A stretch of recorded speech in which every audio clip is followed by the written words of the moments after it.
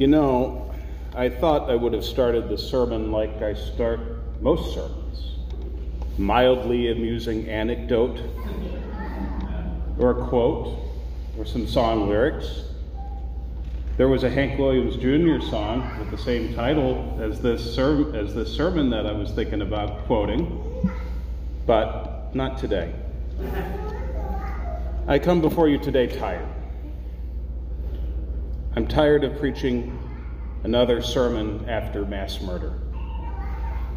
Tired of wondering why a teenager's right to purchase an AR-15 outweighed those children's right to life.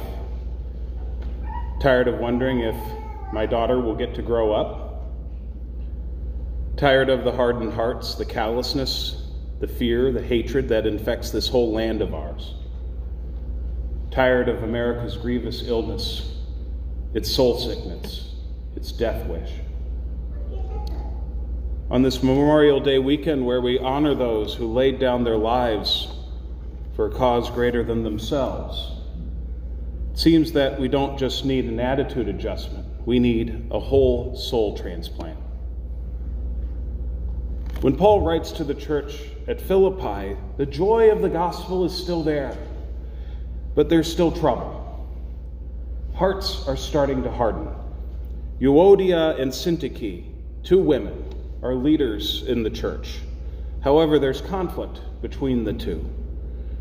What the nature of the conflict is unclear, but it seems to have bled into the community, not unlike what happened at Corinth. People are getting factional. They're picking sides. They're turning inward, concerned about their own interests and those of their in-group rather than the good of the whole community.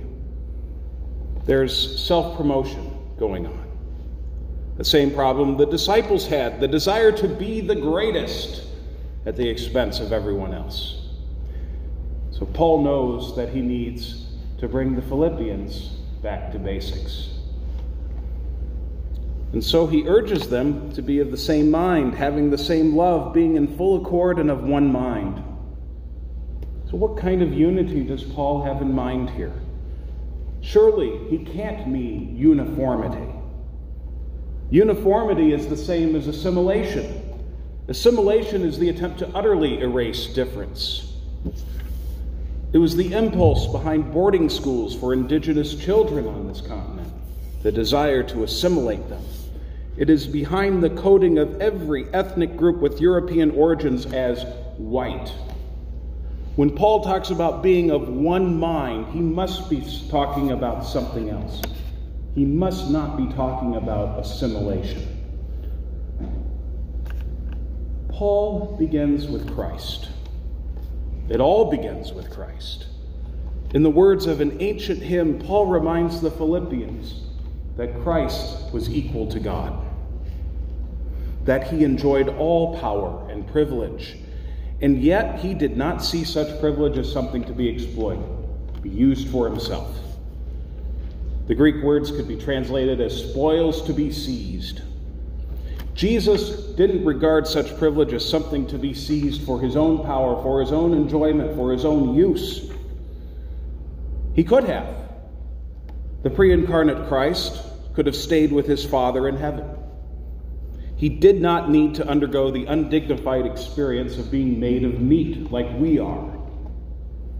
He did not need to experience the messy and dangerous process of being born, or the indignities and anxieties that come every day just by being a human being. And he certainly did not need to suffer such an agonizing and humiliating death. Instead, he poured himself out completely in obedience to his Father. Jesus took on human form, but not just any human form. He took on the human form of a first-century Galilean Jew, a member of an oppressed and brutalized race, the form of a slave, as Paul says. And he didn't do it in expectation of a reward or glory. He did it out of obedience. He did it for his Father, who loved the world so much, he sent the Son to save, enlighten, and redeem humanity, you and me. Jesus laid down his life willingly so that we could have life. In other words, Jesus had the exact opposite attitude toward power and privilege that human beings tend to have. When we have power and privilege, we can see its loss as a threat to our very existence.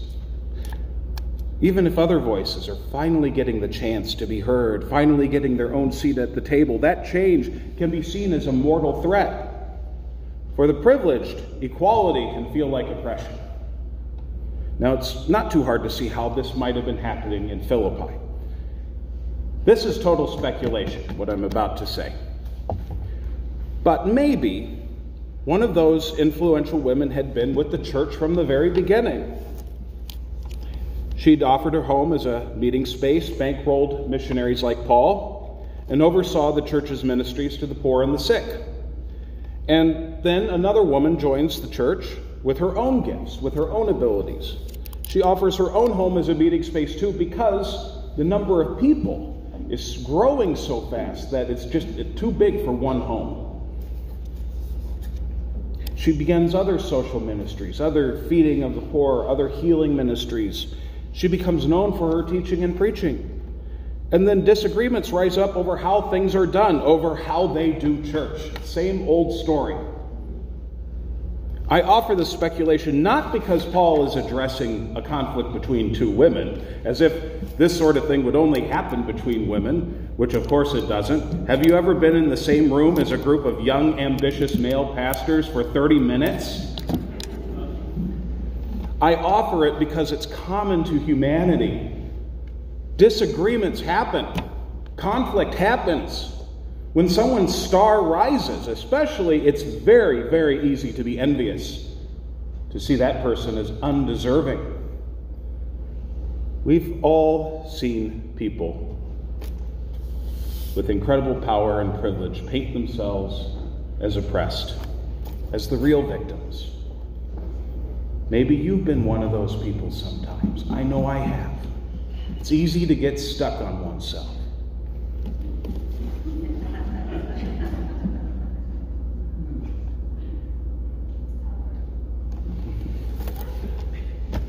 So when Paul urges the Philippians to have the same mind that was in Christ, he is asking them to let all of that go. To let Christ's example get them unstuck.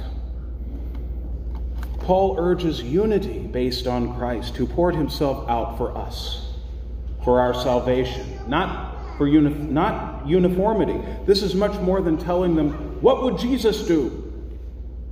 This is a call to live into their transformation as the body of Christ. Because you see, that transformation is pure gift. It's a gift given in baptism, which we continue to live into our whole lives. James, hi. When I pour the water on your head, and I say, I baptize you in the name of the Father, and of the Son, and of the Holy Spirit. Those are Jesus' words coming out of my mouth, adopting you as a child of God, into God's family, and giving you true power, the power of transformation, the power of a new life. Because you see, that doesn't mean there isn't any struggle from here on out for you. Baptism isn't magic. It won't fix all your problems. In fact, it might create new ones. Because when someone is baptized, James, when you're baptized, you will have suddenly billions of new siblings in Christ. You're going to be part of a big family. And as we know with human beings, conflict is inevitable. Things happen. You are raised a child of God, to be sure, with the promise of eternal life, with a transformed heart and mind, but you can't go down into the River Jordan, so to speak, without stirring up a lot of mud. That's not my line. I wish it was. That was Rowan Williams. He was the former Archbishop of Canterbury. That's why Paul talks about working out our own salvation. Now that it is ours, we get to live into it. We get to live into our salvation. God doesn't magically implant every answer to every question in life into our hearts. Wouldn't that be easy? Wouldn't it be easy if God just sent you a 3x5 card of what you were supposed to do that day? Whether you follow it or not is another story, but wouldn't it be great anyway if you got that card? That's not what happens. As baptized, redeemed children of God, we have the right and responsibility of figuring out some things for ourselves. We'll mess up a lot, to be sure, but when we remember that we have the mind of Christ, the same attitude towards power and privilege, then we will live into our salvation in a fuller, richer way. So God help us to live out our salvation, to work out our salvation, having the mind of Christ. God help us to lay down our power and privilege for the sake of others, especially those who have too often been pushed to the margins. God help us to see that in Christ, life is not a zero-sum game. God help us to see that Christ's sacred image within each one of us, so that we are no longer primarily rivals, adversaries, annoyances, or obstacles, but friends and siblings, united in, with, and through Christ. Thanks be to God. Amen.